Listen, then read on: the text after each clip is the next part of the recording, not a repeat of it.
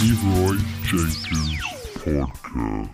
God damn it, Leroy. God damn it, Leroy. Well, I have a question regarding the this realm, this divine realm of like the idea of unconditional love, right? It's like I believe in it, but like, do you think that like the source, like it loves all aspects of it, like even the darkness, even like the people who do evil, it encapsulates all the light and the dark all together? Like we all came from like this universal soul, and then we all fragmented into like our own individual, and then when we're looking as a reflection, we're really just looking at parts of ourselves.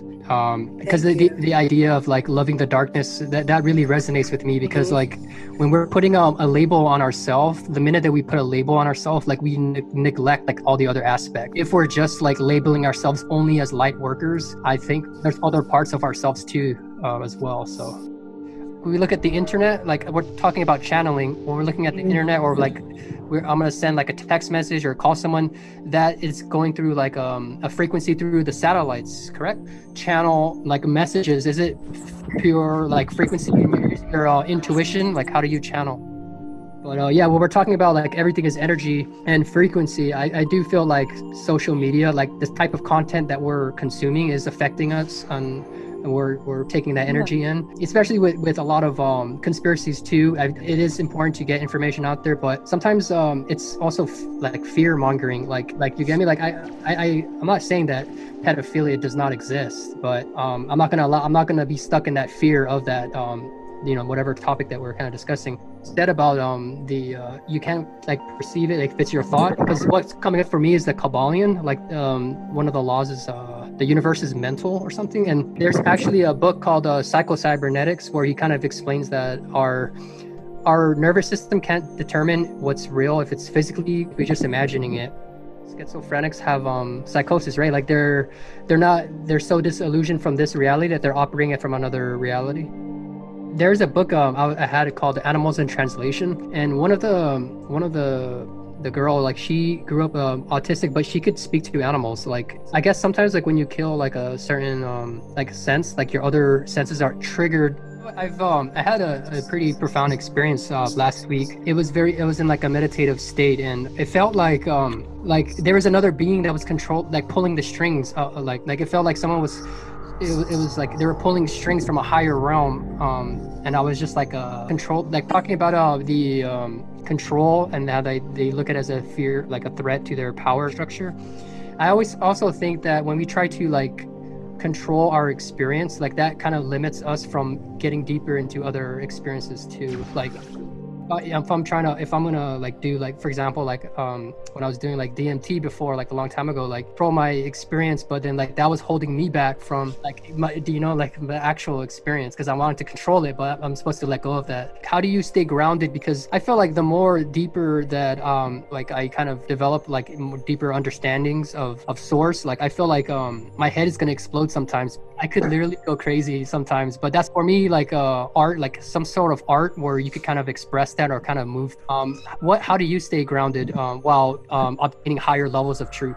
Yeah, because at first I kind of struggled with it, because like I was having a lot of like messages from source. I didn't want to be like a Sufi and go be a monk, and I want to be human too at the same time. And the thing is like what's coming up for me is that there's a time and place for everything, and place for being abstinent, but there's also time and place for indulging. To do shadow work, there's also a time and place for working on your light too. Like I like having deep, meaningful conversations, but I don't try to like go and have those conversations. I kind of feel like certain people are stuck at certain paradigms, so I have to kind of like lower my paradigm to kind of speak to them. It's always the dogma of the thing, like the dogma of like the religious belief. You could look at it as a form of philosophy or as a religion, and if you like the symbology of the bringing the darkness to light, is bringing those dark thoughts from the unconscious to the surface, so the conscious can kind of confront it. And when we're talking about everything is a reflection, what really came up was that you ever go to like a carnival and you go into those rooms, and then you have all those mirrors, and certain mirrors will show like how fat you are, and like all these things are just different reflections and different fragments of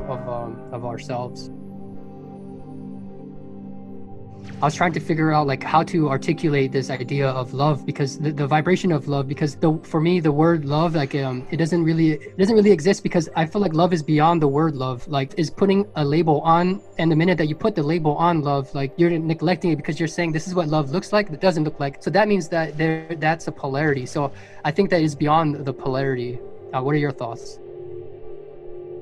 If you don't accept yourself as you are, then you don't accept the world, because it's a self-projection. When you don't accept yourself, you could see the patterns in your own life when you see yourself not accepting people as they are. So if to develop it, it's like when you love yourself and you don't judge yourself for who you are, you see that in others, and you don't look at it through the lens of judgment, because they have a thing in our brains called the RAS.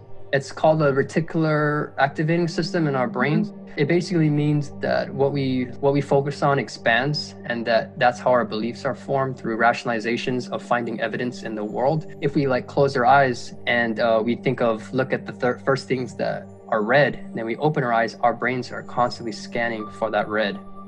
I brought it up because we have to shift our RAS, or reticular activating system, part of our brain, into not judging others and not judging ourselves. So that way, when we accept ourselves as we are, our brains will start looking for all the good and positive aspects in life, fighting all of the negative stuff.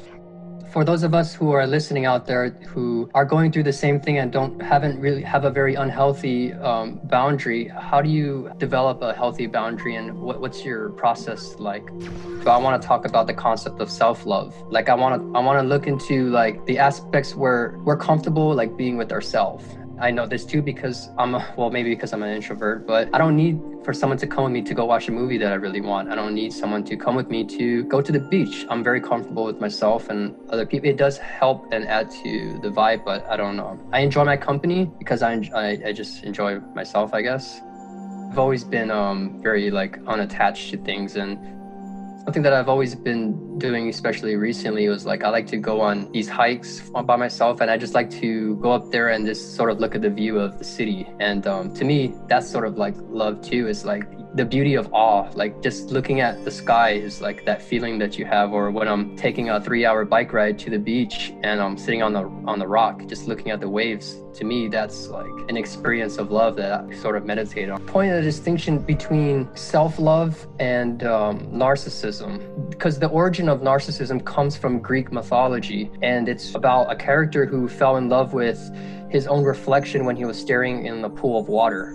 And I think that you can love yourself so much that it really is independent from people that you come across. And in terms of society and the way people look at it, it could make them feel very uncomfortable. Like, why aren't you like depending on me? Narcissism is also rooted in the ego. In the aspect of self-love, I think that we could also not love certain aspects of ourselves. And I think as an exercise, if there's something that comes up and something that you think about that you don't like about yourself, I think you could sort of just look in the mirror into your own eyes and just say, I love you and accept you exactly as you are. And you keep on repeating those words, and then you'll kind of get into that paradigm of self-love.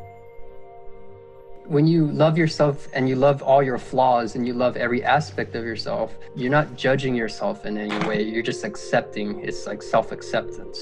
I don't really know you at a deep and personal level. You're radiant with a lot of love, and I think that you have such a strong self-love that you're willing to put personal boundaries onto it, and healthy boundaries if one. I share.